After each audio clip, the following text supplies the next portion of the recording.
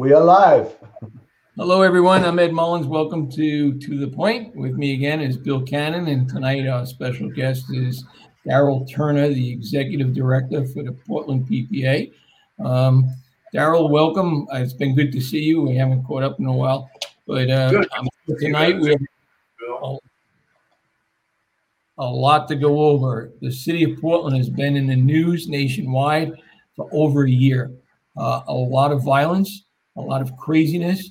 It seems to be the focal point of everything that is contributing to policing in America. You have a mayor, Mayor Wheeler, who I have to describe as being out of touch, at least from the viewpoint of everything I've read and from what news reports are. So that being said, is the city of Portland has been known as a vibrant city. But it's now a city to the homeless. PC's covering the streets, panhandlers all over. I'm told that it's not uncommon to find needles or garbage-filled RVs parked along the streets. This is common, in the parks, the roadways, along storefronts. How is this happening? Is my description of this accurate of what's going on in Portland? It is accurate, and I considered it what I call a slow burn, and really it started years ago with Occupy Portland, where the elected officials took a stance of allowing people these were not protesters, people who were rioting to do what they wanted to do with very little police intervention. And once that happened, sporadically we would have protests that turned into riots. Most of those were the far left and the far right, the Patriot Prayer people, but eventually, obviously last year, there was an explosion like we had never seen before. We had 150 plus days of rioting in the city of Portland after the George Floyd murder. And it totally overtook and pretty much squashed the message of social justice and racial equity to burn, destroy, vandalize, to a point where our downtown is almost like a ghost town. Businesses are boarded up. The picture you see was not uncommon. Every time there was a riot, fires. They came to the Portland Police Association office at least a dozen times, burned it in different places outside at least half a dozen times, and with no decrying from the elected officials that this was wrong. Businesses, churches, Boys and Girls Club, no place was safe from the rioters of destruction. And Daryl, there was no, the flavor of the day was not to arrest people and no prosecution, I assume. So last June, our new elected district attorney stepped in when the prior district attorney retired early. He came out with a statement almost right away to say that he was not going to arrest people from protests for what he called minor offenses. But what he didn't anticipate and what he didn't know, because he had no knowledge, he had never been really a DA trying criminal cases. He had never really been a DA at the DA's office where you build relationships and partnerships with police officers through cases that are being done. Was that those things would escalate. People who were in violation 3-4 times then escalated to more violence, fires. We had a murder. We had several assaults in the streets during those protests that turned riot. Daryl, you said the police association building was set on fire. Was it burnt down or was it just fire started there? No, it wasn't burnt down. There were fires started. Like I said, at least half a dozen times fires were started. Luckily for us, the building is made of concrete on the outside. So the fires that got inside were put out quickly, but they did cause damages to the point where we can no longer use that office as our station of operation. We actually are in the process of moving out of the office as we speak. Daryl, is the electorate so left wing that they won't demand that the elected officials do something about this? This sounds outrageous. They have lost control, and it's not just control of the city during the protests and during the riots. Right now, and I understand that bigger cities have larger numbers, but Portland is almost first in the nation right now in per capita for gun violence. We had 4 people shot after a funeral for a young man who was shot and killed. This is all gang violence. This is retaliatory. But we had 4 people shot. They went to the hospital. Other rival gangs showed up at the hospital, breached the hospital entrances to get into the hospital. At least one person was seen to have had a weapon at that hospital where people were being treated. The emergency room had to shut down. They had to lock one of the major hospitals in the Northwest down because of the retaliatory gang violence potential. And we call what we call the Code Zero, which means every police officer in the city comes to the hospital. That is unacceptable. Citizens of Portland are living in fear, not just fear of the gang violence or the gun violence, but also in fear of the rioting, in fear to go downtown. Nobody goes downtown anymore. Our streets are littered with people who are homeless. There are no resources for the people who are homeless to be able to get off the streets, to be able to start on a path to be back injected into society with successful off-ramp. There's nothing with that. The city council just took over $4 million this last April, one-time money to enhance park rangers to deal with the gun violence. Park rangers are unarmed, untrained, and unable to do that, but they did that. We are on a record pace more so than 1987. We're at a pace faster than 1987 for shootings and homicides in the city of Portland. Darrell, the mayor seems to be, if I'm correct, is blaming the police for this by asking the question, if the police are profiling or if there's a bias by the cops where they're not taking police action. Is that true? And if not, what is the cause of, the violence that we're watching? So we've been handcuffed. The police officers have been handcuffed for years, and it's gradually gotten worse and worse. Obviously, for us, there is no place for personal and political bias when it comes to providing public safety, as I wrote in 2018. And the police commissioner, who is the mayor of our city, has failed as police commissioner drastically. He does not have any concept of what it takes to stop gang violence, to be proactive policing in gang violence, to build relationships in the community with people so that when we can stop gun violence before it even happens. He has no concept of that, and neither does our city council. Are you getting enough resources for the cops, and what's the pulse of the civilians? I mean, why is the general residency of the city of Portland tolerating this? Is there an outcry from the public?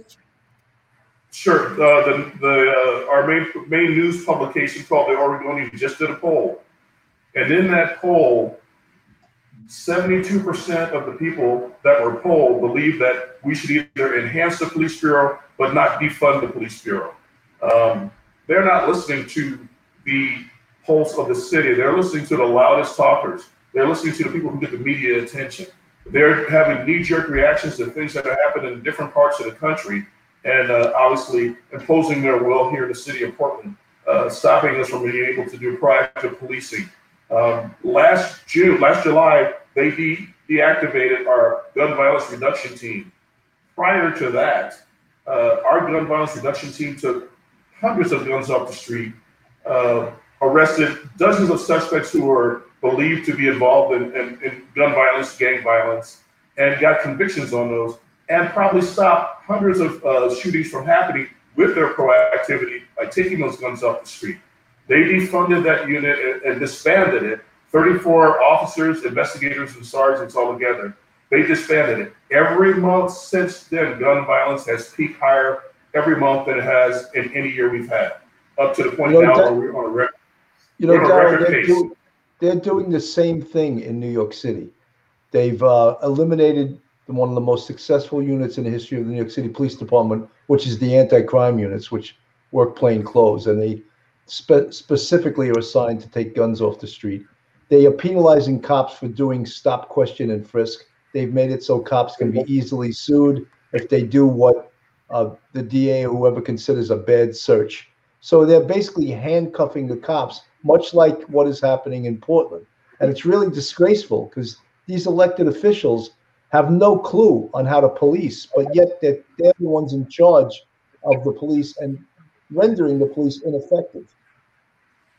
Exactly. But not only rendering the police ineffective, they are putting citizens at risk because every time there's gun violence, this last shootings we had where 4 people were wounded, there were 50 shots fired at a McDonald's. So you can imagine McDonald's after a funeral, everybody congregating there, and 50 gunshots fired into and outside of the McDonald's.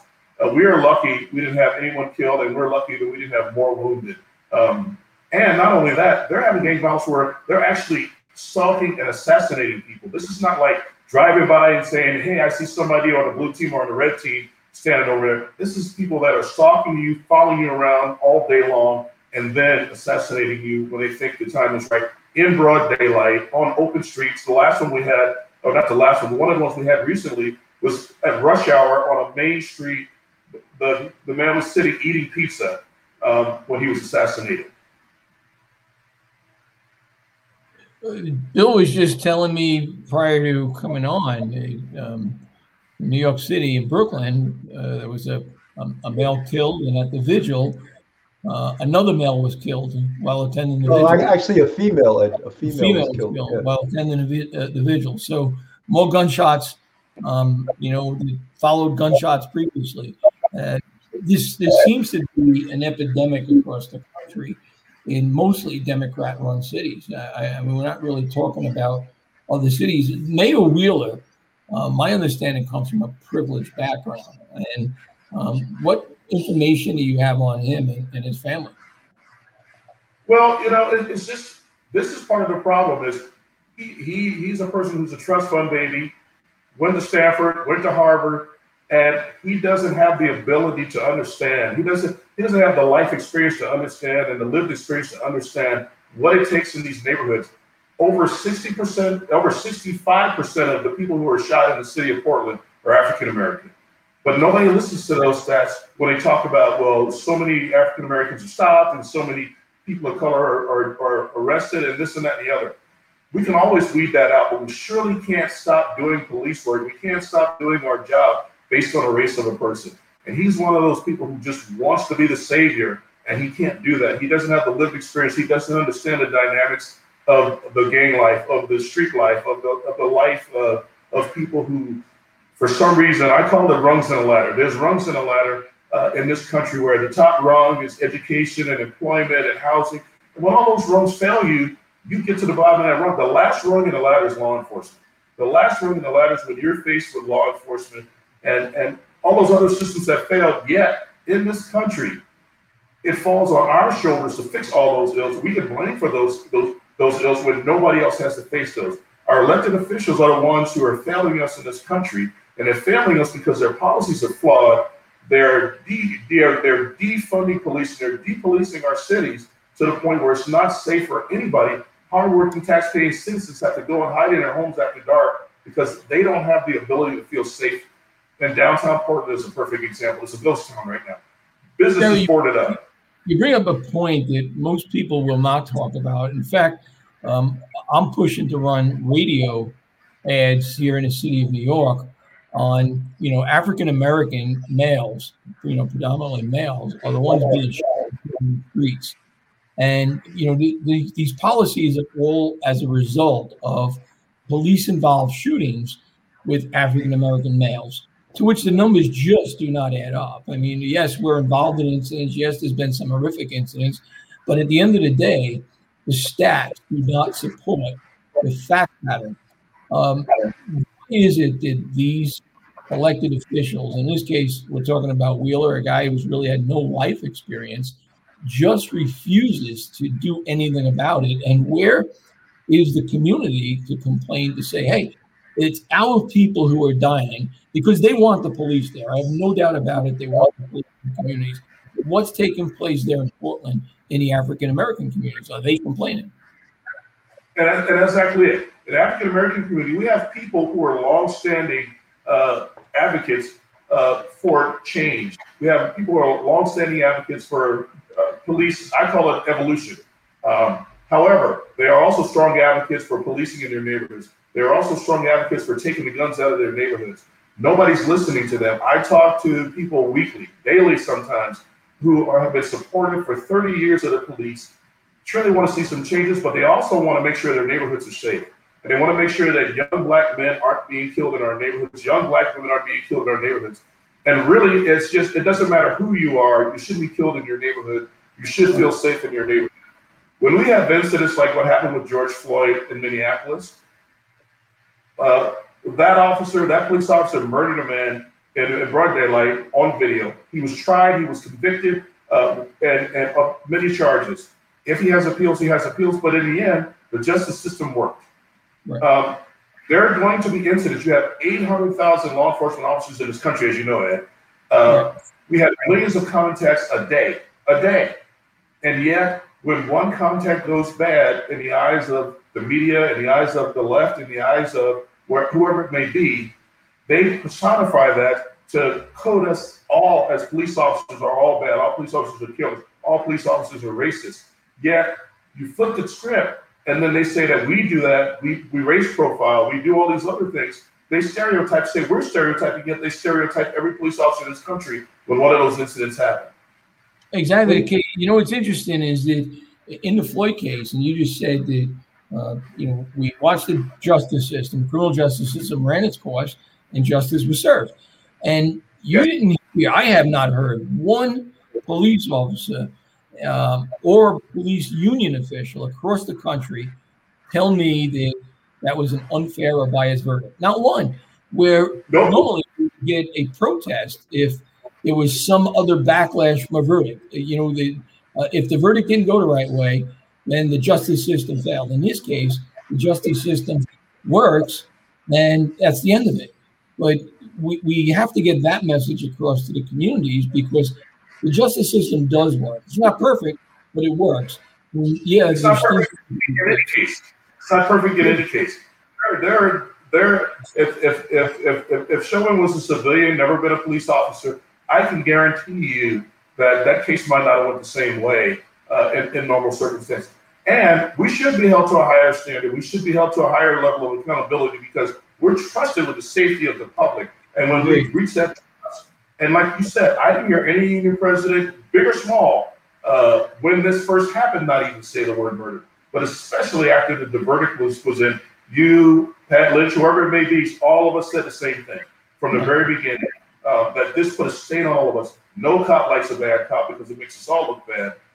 But it shouldn't resonate that what happened in Minneapolis is going to happen every place else. We have to make sure it doesn't. But yet, no, how do we lose all our trust? How do we lose all our rights? In the state of Maryland, they just tore up the police Bill of Rights. And they're going to tear it up and they're going to write something different. The legislature has. In the state of Oregon, they've passed legislation they call police reform legislation. And it limits the ability of police officers to do their jobs and keep neighborhoods safe. So this is happening all over the country. The dynamic in the city of Portland is that we have what we call the weak mayor system. It's archaic. The mayor of our city doles out all the bureaus to all the other commissioners. We have 4 other commissioners. But none of those commissioners are in charge of a district in that city. They are in charge of bureaus. So they are not beholden to any part of the city. They're beholden to bureaus. So they fight over a budget for their bureaus, and those bureaus are not always advantageous to what we need in our neighborhoods. And so that is the difference between our political system, which needs to go, but it'll still take 10 years to change that system. And right now, that's just not a system that works for us. And the city of Portland was once flourishing in the early to mid 2000s. And I believe it was 2018, I said our city is becoming a cesspool. And that was a big deal. And there were people on both sides of the fence who agreed with it and people who disagreed with it. The city is 10 times worse now than it was in 2018. You cannot walk down a street downtown without seeing tents, garbage, like you said, fecal matter. The city spends millions, and I mean tens of millions of dollars to clean up the city, to clean up the trash every year, and continuously do that, continuously cleaning up all those things. And our elected officials are not thinking about what can we do to give resources to people, get them off the street, and get them on a successful pathway to life. Darrell, you mentioned that this is something that's going on in cities across the country, which I agree with. I know Bill does. We've spoken about this. Portland is home to a group of anarchists. Every time we see something in Portland, it's Antifa related. There's information that, they're working on a downfall of government, and that this is a national movement, but they gravitate toward Portland based on a political dynamics that seems to be conducive to their message. Is this true? Is what I'm getting true? Do the rank and file police officers see this? And if so, what's being done about it? I wholeheartedly believe that Portland is one of the epicenters of the anarchist movement. As you saw those pictures there, those are people who ended up in a protest for social justice and racial equity. Yet, I don't see a dark face in there. So this is all about causing as much damage, causing as much destruction as they possibly can, because they have no respect for other people's property, have no respect for other people's rights. And at times they're holding neighborhoods as well as business owners hostage to whatever they want to do. And they have been entitled and enabled by our elected political officials in the city of Portland. And now they can't turn that clock back. And now they can't undo the damage. And now they have lost the trust of the large percentage of people in the city of Portland. Businesses are closing. People are losing their jobs because those businesses are closing. This is all affecting our tax base and our budget for the city. And the police bureau was the only bureau in the city that took a budget cut in the whole city. The only. Sorry. No, I was just going to say, this has been going on for over a year. Why is there not a big investigative component to this? And part B is, why is the FBI not involved in this? Because this is violating the rule of law. They're violating the civil rights of citizens of this community, and they seem to be acting with impunity in the destruction of property. I know this has to be organized. I've spoken to people that say, oh, no, they're not organized. Oh, really? How do they get buses? They know what time to take the bus to the city. They're organized. They get funding. They get intelligence, just like any other domestic terrorist organization. That's what they are. Domestic terrorist organization. 100%. Then why are they not being investigated? Why? They could use RICO against these guys. I really don't have any idea why. They just started arresting people just recently. A young lady who helped set fire to our union office the last time was arrested. But that was the first time she was arrested for anything. She's been involved in many of these incidents. And it got so bad in these riots that the rioters would say no more live streaming. They didn't want anybody to see what they were doing because they were getting arrested, because the federal government was arresting them. The feds were arresting them when they were damaging federal property, but the city was not arresting them and charging them. Well, I should say arresting them. They weren't being charged, and we were told they were going to be charged by our district attorney. Darrell, if they're not being charged and we're watching the violence going on, why then are we sending police officers out there to make these arrests and putting them in harm's way? I mean, I know what our job is, and I know that as cops, we want to prevent these things from happening. But basically, we're becoming no different than a neutered puppy, just being put out there to be abused, to be injured, to have Molotov cocktails thrown at us. What does the chief of the Portland PD say, and why is he holding to no inaction, knowing that Mayor Wheeler is wrong? So first of all, kind of an answer to your first question is, as you know, Ed, you and I, old guys, back in the day, we go out there, we were protecting the public. We took responsibility for the areas that we worked in our cities. That was like our responsibility, and if something bad happened, we wanted to fix it. That's the same with the young officers now. They feel an obligation and to the people in the city, the residents of the city who are silent but who are afraid. They feel that obligation out there, just like always. And that's the kind of people we want as police officers. We don't want people who don't care. We want people who care. And I agree. But why not send a warning to the people of the city? Don't come out. Stay in. Our mayor, our police chief is not allowing us, nor will our DAs prosecute. Why not send that out there and name the people? Because I don't see people doing it. On our end, we have named it, and the mayor keeps saying he's not handcuffing people. Our chief of police right now, he became the chief. Well, he became the chief of police last June, I believe it was. He was a lieutenant because nobody else wanted the job. He got promoted to captain, and the next week he was chief of police. Right away, they took $15 million out of the budget and took 84 bodies away to the tune of almost $27 million right away. So he is working at the behest of the police commissioner, who's the mayor. And he follows the mayor's lead or he loses his job. Can the mayor be recalled? They have never had a successful recall in the city of Portland, and that hasn't even been mentioned. The mayor went through the last election. He didn't make it through. He made it through the primary, but the incumbents usually don't. They win in the primary. He had to run against another opponent, and that opponent touted herself as the Antifa candidate, and his margin of beating her was not very big. That just tells you kind of the makeup and the mindset of the people who elect people in the city of Portland. She was close enough to win where she got the only reason she really lost the election is because she had no experience whatsoever in any political field. She ran a antique store, but she says she was an Antifa candidate. She made it through the primary. It's almost, like I said, his margin of victory was not very large. Now, that is the most disheartening thing I think I've ever heard, that an antique dealer who's a member of Antifa almost becomes the mayor. That's pathetic when you think about it. Bill, we have Mayor de Blasio, who's done nothing in life and supported the Nicaraguans, the Sandinistas in Nicaragua who became the mayor. So, and then look at some of the people we got in this picture. Well, I mean, we have a businessman, we have a former cop, and we got the city controller who is, really just on standby. But, each of them has a lot more than the candidate in Portland and the clown mayor that we have in the city of New York. At what point do we start having the public get out and start demanding people to lead? And this is where we seem to be missing it. Do you remember the Tompkins Square riots? Yes. Do you remember what the big, from the police department's point of view, what the biggest mistake was not locking people up?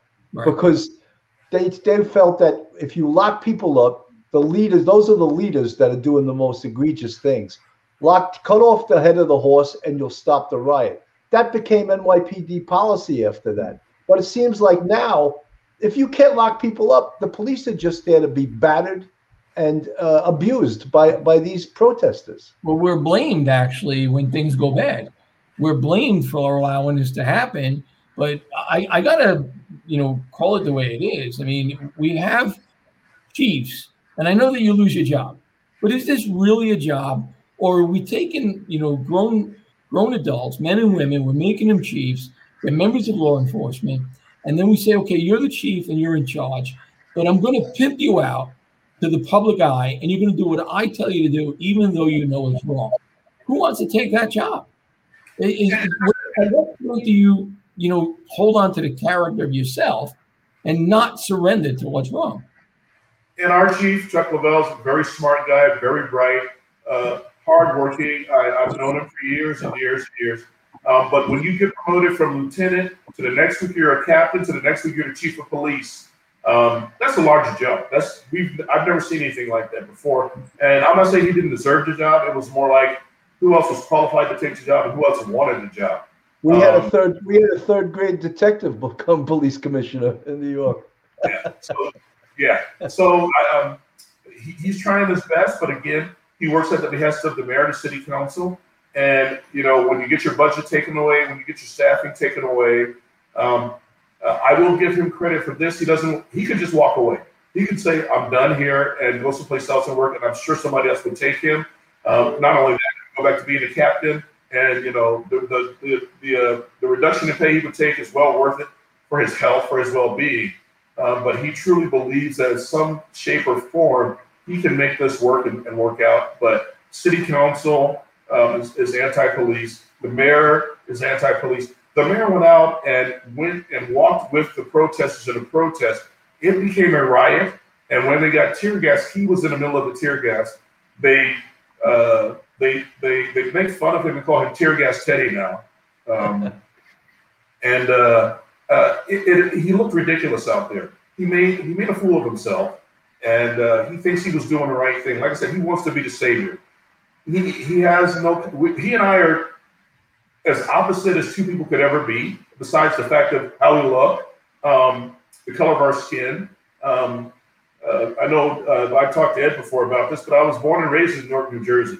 I was raised in the projects in Newark. I was 8 years old when we had the Newark riots. And I remember my grandmother taking me and my younger brother, and she lived in an apartment with a cast iron bathtub, one of those old cloth with cast iron bathtubs. And that's where we slept at night during the riots, because she believed that if bullets came through the house, that we'd be protected. So we come from totally different places. He doesn't understand what it takes to need and want, and what it takes to survive out on the street. And he doesn't understand that. And so he makes these decisions based on, book knowledge, which doesn't equate to street knowledge, which doesn't equate to even common sense most of the time. And here we are today in the city of Portland. Why would the city of Portland, with only 670 or 80,000 people, become the laughingstock nationally, on the national news, on CNN, on Fox, on local newscasts? My mother still lives in New Jersey, still lives just outside of Newark and East Orange. And she was calling me almost every other day in the summer, going, "What's going on in Portland?" 80-year-old woman calling me up saying, "What's going on in Portland? Because you're on the news again." So the city of Newark is actually the 6th borough of New York City. That's how we work with the Newark PD guys all the time. And we're like, why is the change in the mayor of Portland going now, no more violent protests and willing to make arrests? He just made this change in April of this year. What transpired there, Daryl? No, that's not 100% true. They are making arrests, but only for the most egregious crimes like arson. They're not making the arrests that need to be made for disorderly conduct. They're not making the arrests that need to be made for vandalism. The Boys and Girls Club was vandalized. Churches have been vandalized. Banks have been vandalized. Businesses owned by people of color have been vandalized. Yet nobody's been arrested. They're not. Wheeler has stood with the protesters, though. He has sided with the protesters, marched with the protesters. And he's marched with the protesters. Joy Hardesty, one of our other commissioners, has marched with the protesters and stood by the protesters and agitated the protesters, and it continues to happen. A man was killed downtown by a protester, shot and killed. One man was beaten and looked like he should have been dead, and he survived by and I take that back, not protesters, rioters. There's a difference. Like I said, the social justice and racial equity stance that people were taking all over the country, and the city of Portland was totally squashed, was totally muted by the violence and the rioting taken over by the anarchists. Daryl, who are these people? When they get arrested, when you run their criminal histories, when you run their addresses, where they live, are they from wealthy families? Are they actually from Portland? Or are they outsiders coming in to join this anarchist movement? Who are these fine-looking people in this picture here? And I will say, and all the intelligence that I got was, number one, they're not obviously people of color. Obviously, they're not people who come from the lower income brackets, and not all of them are even from the city of Portland. And I know you guys noticed on Preaching to the Choir is that there's a network of anarchists nationwide that support each other. There are anarchists that come from Seattle to riot in Portland because they know they can get away with it. There are anarchists from Portland that go and riot in Seattle because they know they can get away with it. And nationwide, we have people come from different parts of the country to riot in the city of Portland, and it's just been the status quo. So like I said, it is a domestic terrorist organization. It is funded, it has intelligence, it has all the makings of an organization that should be investigated by RICO under RICO statutes, but for some reason or another, that is not happening. Bill, a question for you is, Daryl pointed out, none of these rioters appear to be people of color. In photos we have, Daryl's got firsthand knowledge of being on the ground. what we've seen as a result of, these all white photos is many African Americans being killed in the cities where this is happening. Is this somehow reversed, where we protest, defund the police, and it's working in essence to actually harm African Americans in their communities? What are your thoughts on that? I think 100%, and I think every city that seems to have a Democratic mayor and base, that's where the highest level of crimes are. When you look at Baltimore, when you look at Seattle now, when you look at some of these Chicago, out of control cities, and when the left always likes to quote science. We're going to look at the science. We're going to look at the science. They won't look at the science in crime because it goes against their ideology. Unless there's a motive, it is. And that's what I'm raising the question is there a motive? If this is organized, who is funding this? And is there a motive to cause these riots so that the crime skyrockets in the African American communities? And we're seeing the result of the bloodshed. Well, I think it has something to do with the money. Take the money away from the police and give the money into the community. I think there's probably huge corruption with that. The money's not going to the community. Yeah, it's probably lining the pockets of some of these very same politicians. Where's the money going? We're watching violence. We're watching, the body count increase, and this was all based on, building bridges and, changing reform. But yet we're ending up with more people shot and killed. It doesn't make sense. Like, who is funding it? Daryl, do you have any information as to who's funding these organizations? And we don't. I think it's coming from all different places. I don't think it's coming from one place. I don't think it's like a big conglomerate that is. I think they're having money come from different places. But one thing I want to touch on what Ed said about the effect on especially the African American community. And growing up on the East Coast, and especially New Jersey, New York area, back in the day when politicians were trying to do something for the neighborhoods, they started job programs and education programs. So these young men and women who didn't go to college or didn't have a chance to go to college were becoming electricians and plumbers and getting trades. That's not what's happening nowadays. They're putting people out there to outreach and say, it's okay, you'll be okay. They're not teaching anybody anything. They're not giving people resources to better themselves, to build up their self-esteem. So that's why we see, whether it be the anarchist movement or whether we see gang violence, we're seeing these things because they're not saying to people, we can help you, we can give you these things. They're throwing money at programs that don't work, that are flawed. And our elected officials, I'm going to tell you this, the use of police as scapegoats, they are the biggest criminals of all. They are the ones who are getting away with the most crime because they're the ones who made the laws that we enforce. And when we enforce them, then they try to hang us out to dry. And Ed knows this as well as I do. When I started out, I worked for 29 and a half years as a police officer. When I started, the worst thing you could do was, they said, don't lie, don't lie, don't lie. Always have integrity, treat people with the respect that you wanted to be treated with. If it were your mother, father, sister, or brother. That's what I was taught to do. I was taught to treat everybody the same, whether they're the CEO of a corporation or they live in a cardboard box under the bridge. That's what I was taught to do as a police officer. Now, Ed and I have to tell our police officers, don't get indicted, don't go to jail, don't lose your livelihood. But not only don't lose your livelihood, don't have your whole family embarrassed in front of the places they live. We just had an officer-involved shooting about 3 weeks ago. A mentally ill guy had substance use issues, was playing around with what people call a gun, which was a gun. He approached police from several feet away. Police officers saw the gun clearly and shot him. It was a replica gun. Last weekend, they went to this police officer's house and did a march on this police officer's house at his personal residence. He had to leave his residence, go someplace else. They put flyers all over his neighborhood, post up on a post that he was a murderer. What if Officer Turner or Officer Mullins did the same thing?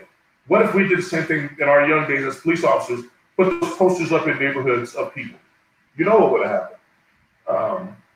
The police officers today have a different dynamic to work under than we did 20 years ago, 25 years ago. It's not just about public safety. It's not just about relationships, friendships, and partnerships you build in communities. They have to worry about getting indicted and going to jail for things just for doing their job. Daryl, I want to ask you one thing. We have all of these people from Antifa identified. They've been arrested. Why can't we go after them, the union go after them civilly? Start suing them. Start hitting them in the pocket. Then if the government's not going to prosecute them for their crimes, if they're going to attack police officers, cause damage to police officers, cause damage to people's property, why don't people sue them? And I think part of that, you know the answer to that. So any lawsuit takes years in court, number one. And then you have to get judges. You have to get judges who are fair and equitable. I think, and maybe it's just in Portland, we have had judges call police officers liars in court. It's not just in Portland, Daryl. In court. It's an epidemic across the country. Qualified immunity is going away in many places. So that means police officers are now on the hook in civil suits. So I get what you're saying, but is it realistic to believe that as a union, you sue somebody who started a fire who has nothing anyway? Her parents may have something, but she has nothing. Sue her, go through the courts for 2 to 3 years in civil court to get nothing, pay the legal fees? Or is our day-to-day jobs more important to make sure that we take care of our people and our resources and our funds go more towards those than to lawsuits that judges are going to look at us and go, you're police officers, you can't sue people. Because that's exactly the mentality, I think, in the civil courts of judges, that police officers get sued, but that civilians don't get sued by police officers. Well, for the record, I've sued a couple of people who assaulted police officers, particularly my sergeants. You bring up a good point. It is very time consuming. I've gone through it. We're still going through it. But at the end of the day, I just cannot accept someone assaulting one of my sergeants and getting away with it. And unfortunately, the system. In cases like that, I understand 100%. But just, these rioters that are out there indiscriminately doing, the things that they do, we would, especially for us in the city of Portland, we'd be tied up in court forever. I think police groups across the country really need to now raise the question about decriminalization. Like, if this is the new umbrella of decriminalization, are we in some way becoming like the new Jim Crow in the criminal justice system? And there's a book out on this where we're trying to change the criminal justice system in order to have a negative impact on the Black community, where we're seeing more and more victims. I mean, I never really thought about that till the conversation that we're having and the posting of the photos of all whites, where these protests are having an impact, a negative impact. It is ultimately hurting people in the African American community. And I think maybe somebody needs to start looking at that, what's really taking place. And those riots that took place in the city of Portland, like I said, it was 150 days of rioting, 150 days plus from June all the way through the fall and through the election. And what you have to understand, those shootings, the shootings that went on in the city of Portland, they started to rise all summer long. They were being ignored because the protests took center stage, the riots took center stage, and nobody was really talking a lot about them except for us. But everybody, it's because of COVID and this. No, it's not because of COVID. And one of the commissioners said, nationwide, this is happening. I said, nationwide, this is happening because police officers are being handcuffed and not allowed to do their jobs. They're being defunded. And not only that, police officers are being indicted. So nothing against firefighters, Ed, but we're becoming firemen. We go when we're called. And that's it. There's no proactive policing. It doesn't pay off. There's no proactive policing. There's no, the deal about we deal with crime and the fear of crime no longer exists. We wait till it happens. We go and we clean up the mess as best we can and move on. And Daryl, the big losers in this is the public. I mean, as well as the police officers. But there's people in the worst neighborhoods in New York City that are begging for the police. They want the police, but yet the elected officials, they're pretending that it's not happening. That shootings, like as you said before, they're blaming the uptick in crime on the pandemic. I think the pandemic has nothing to do with it because probably only 25% of the population in New York City is still in the city during the pandemic. So there were less victims around. Bill, you're making a great point. And, the fact is the pandemic has nothing to do with it. We've, in New York, laws have been changed. We've had bail reform change. We've had the compression bill added in, qualified immunity. We did away with anti-crime. None of those topics touched the pandemic. The communities that are most affected, we're affecting is the African American communities. They're the ones that are having the greatest impact. And I raise the question, is this a movement that ultimately impacts the African American communities?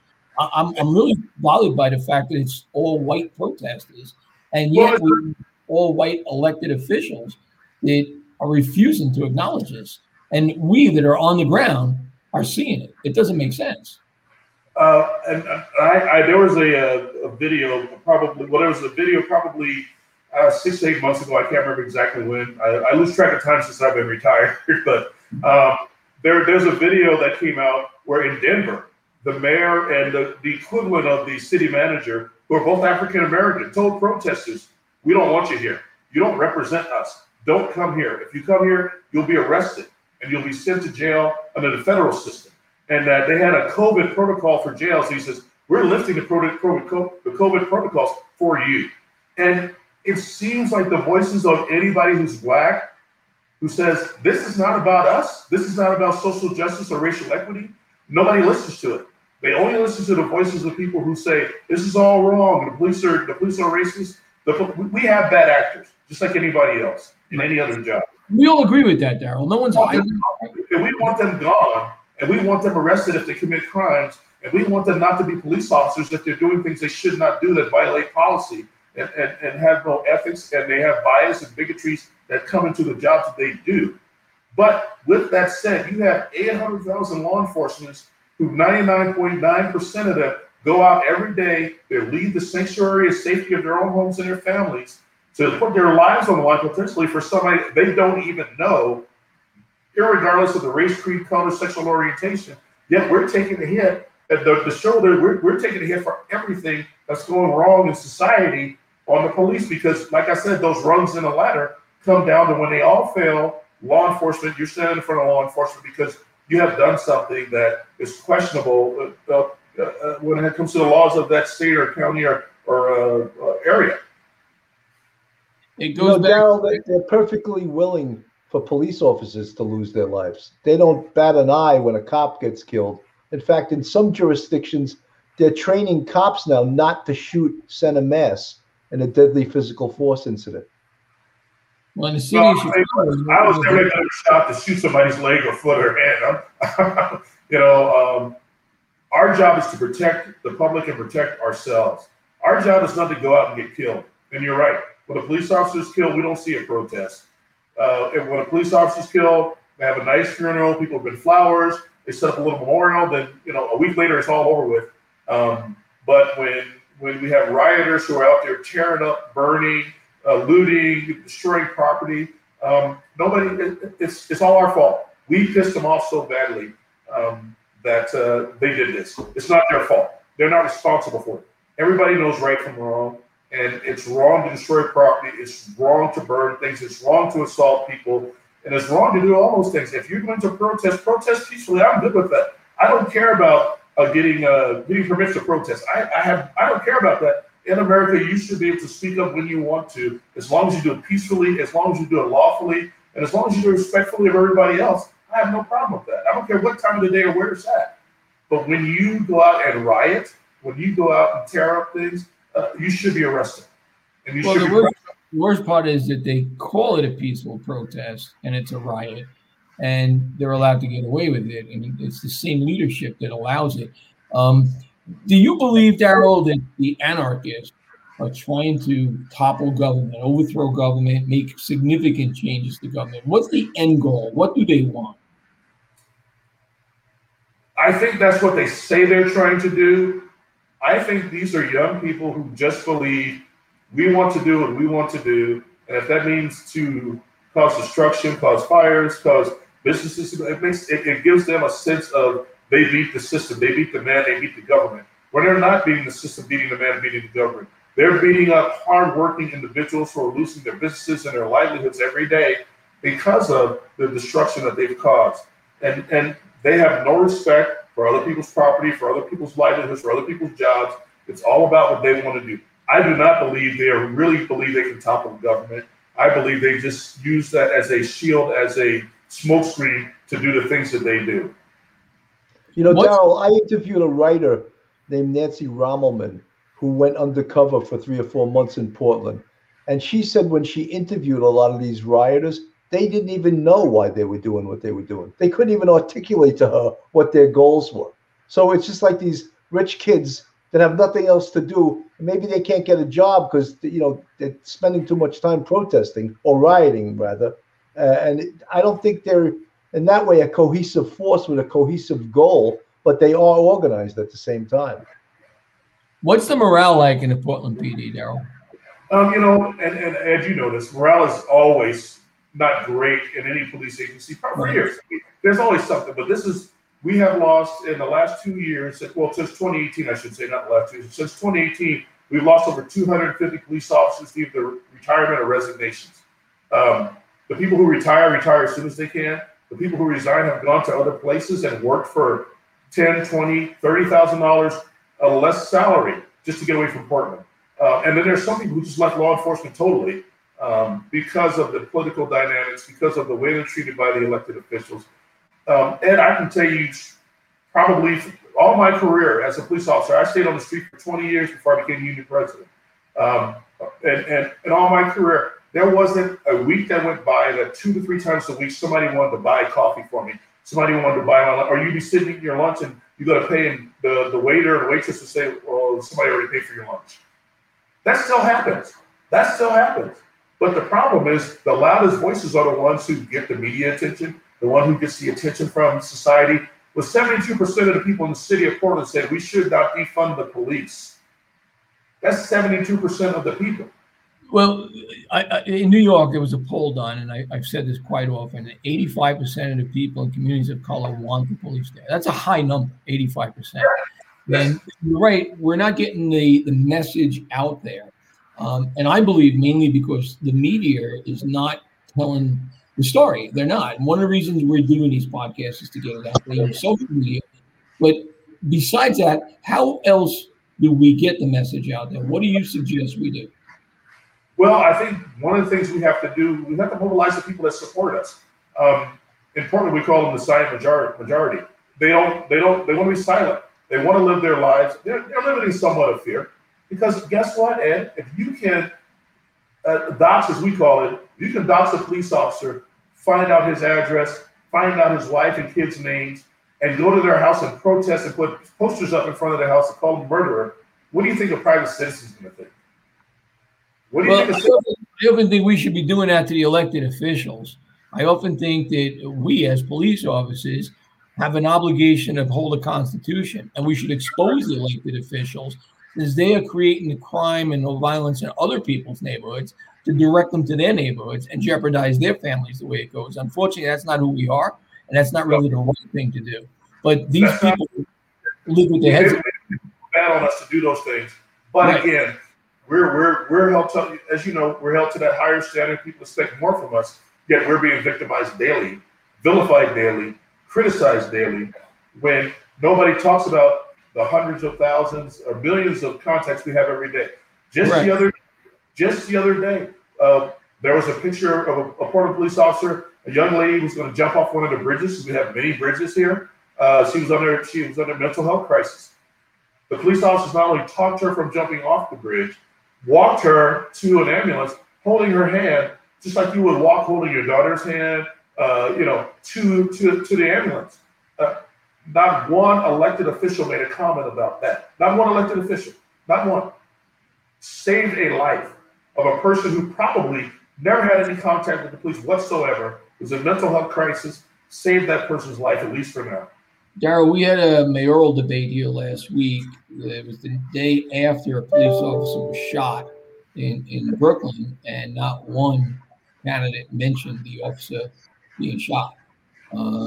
This is what the streets of New York have turned to with the violence, the shootings, the actions of police officers, walking people off of bridges and saving lives. And just in Times Square, I'm sure it made national news. We have a police officer carrying a 4-year-old child through a street. Everyone wants to rally behind this now because it's Times Square in New York City. But this is happening all over the country. And, the silent majority no longer can stay silent. They are going to be the real victim, because once they get past us, there's nothing left. And this is going to become a much larger problem as we go forward. And it is, but I think a lot of people in the silent majority are afraid because they see what's happening in our cities, New York, Chicago, but even Portland, they're afraid. You know what people are doing? Instead of speaking out and speaking up, they're just leaving. They're just going away. They're just moving. They're leaving the city. So what we have here in the city of Portland, a lot of people who are transplants, especially from California area, moving to Portland because, of course, you sell a small little box house in California for millions of dollars, and in Portland you can buy $1 million condos. But the people who actually lived in Portland all their lives, or most of their lives, and grew up in Portland, are leaving. They're leaving the city. Every time I write a post, I get at least 200 to 300 people on those posts say, I'm leaving Portland, or I've left Portland, and this is the reason why. And like I said, over the last 3 years, 260 officers have either retired or resigned because they're done. They're done here, and they're not coming back. And right now we have people, 6 or 7 every month, resigning and moving to other agencies to work. So they're not leaving because they want to be police officers. They're leaving because of the city of Portland, the political dynamics. Does the city of Portland make a comeback? I mean, we're losing the residents. Somewhere along the line, it's going to have a huge impact to the tax base. The business district is taking hits. Police officers are leaving. It's no longer a desirable job. You and I both know this is a great job, but yes, not on the conditions that's taking place now. But then, does the city of Portland come back? And if so, how? It can come back. It's going to take a decade, at least. That's if we started today. We start today and take a decade. Number one, you have to change your city government, because right now, like I said, we have a weak mayor system, and actually the other commissioners can outvote the mayor. So you have 4 commissioners in the mayor. You need 3 votes to get anything passed. The other commissioners can outvote the mayor, and the mayor can sit there, all he wants, although he doesn't advocate for us. He can sit there and advocate for the police budget all he wants, and it can still not happen. So we need to change our system of governing. That'll take a decade. We've lost major industries and businesses from the city of Portland and Portland area. They just, one of the last times we had a riot downtown, they burnt the Apple store. Apple probably employs 150 to 200 people. All those people are out of a job now because guess what? It's closed. They're not opening back up, and they're probably going to leave the city. So with that said, it'll take a lot of time, a lot of effort. I don't see it happening within a decade. And that's if we start today with a concerted effort to do the right things. What would you tell cops as far as protecting themselves when they go out to work? We have cops on the street right now as we're speaking. What's your message to the cop in the street as to how to protect themselves? I say the 2 things is always be smart. Pay attention to what you're doing. Don't do anything you know it's not the right thing to do. I tell them that they have to remember they don't work for the mayor. They don't work for the chief of police. They don't work for Darrell Turner, the executive director of BPA. They work for the citizens out there. Do the right thing by the citizens, and most of the time you'll be fine. But Ed, as you know, we're in a dynamic today that you can do your job and still be indicted. You can do your job and still lose your job. It's all up to the political winds of the city. So even by doing the right things and telling our people to do the right things, that doesn't always work out for us. It would be disingenuous for us to say it's going to be okay, you're going to be fine, because it's not always going to be okay, you're not always going to be fine. But what I do tell them is, we will stand by you 100%. You will never have to worry about representation. And just like you, and just like other police unions across the country, we've built up stronger alliances with other unions to make sure that, hey, what are we doing? What are they doing? What's Ed Mullins doing in New York City with the SBA? What's Darrell Turner doing in Portland with PPA? What's Paul Kelly doing in San Jose? What's Barry Donald doing in Oakland? What can we do that we can share and help each other with? And we're all talking more. We're all talking very regularly and working together on a regular basis, and we're starting to have an impact the opposite way. Yes, and anybody who wants to become a police officer in this country today has to understand the dynamics of the job, but they also have to understand they're represented, and that we will be there for you. We can never promise you. I call it golden unicorns, but we can promise that we will stand behind you if you do the right thing 100%, and we will go to the mat with you. And we tell bad cops that we will make sure we weed you out, and you will be gone, and we will not represent you, and we will not protect you because you make us all look bad. You know, there's a belief though that we don't weed out bad cops, and I've said many times that we eat our own better than any other organization. No cop wanted to work with a bad cop, and we all know how that takes place. You know, you and I could be in a car, and I don't want to work with you, and I go to Bill and I say, Bill, I don't want to work with him. Why? I just don't want to work with him. Bill now knows he's got a problem with you, and he wants to deal with that, and that's happening across the country.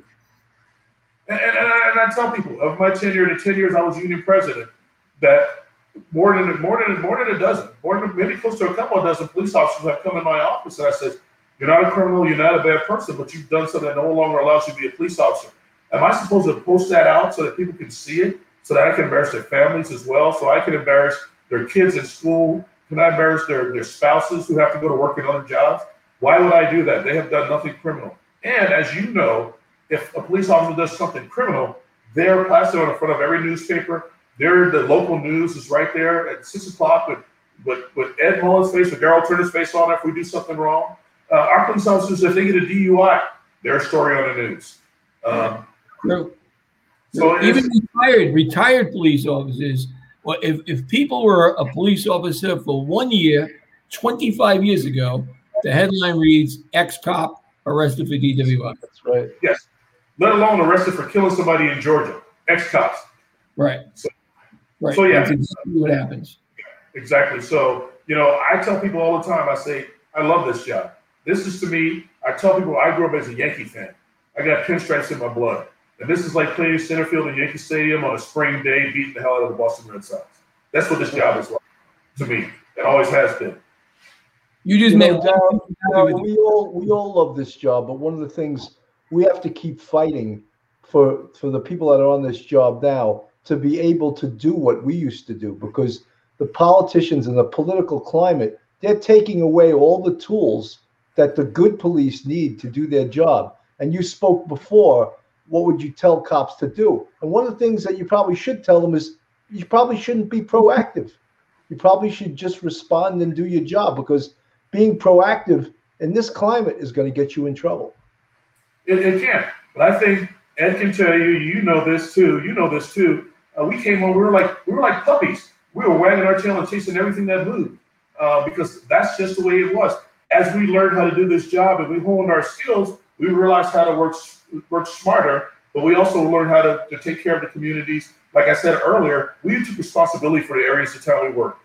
I don't know what they call them in New York. We call them our districts here in the city of Portland. We took care of our districts. I was responsible for my district, and I felt responsibility if somebody was doing something they shouldn't do, or if somebody needs something, I felt like I needed to get that for them. So that's the way and I get that we have to tell them to be careful. It's not about getting in trouble now. It's not about getting a day off. It's about getting indicted. But it's hard to tell people who want to do this job, because it takes a certain makeup to do this job. Just like it takes a certain makeup to be a brain surgeon, or it takes a certain makeup to be a professional baseball player.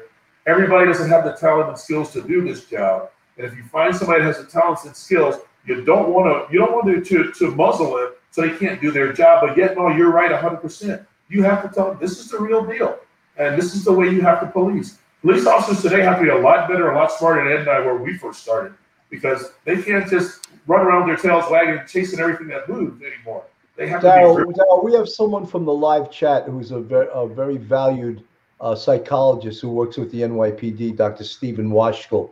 And he wants to ask you a question. Are you seeing an increase in emotional issues in cops in Portland, given the current state of affairs? And if so, how is it being addressed?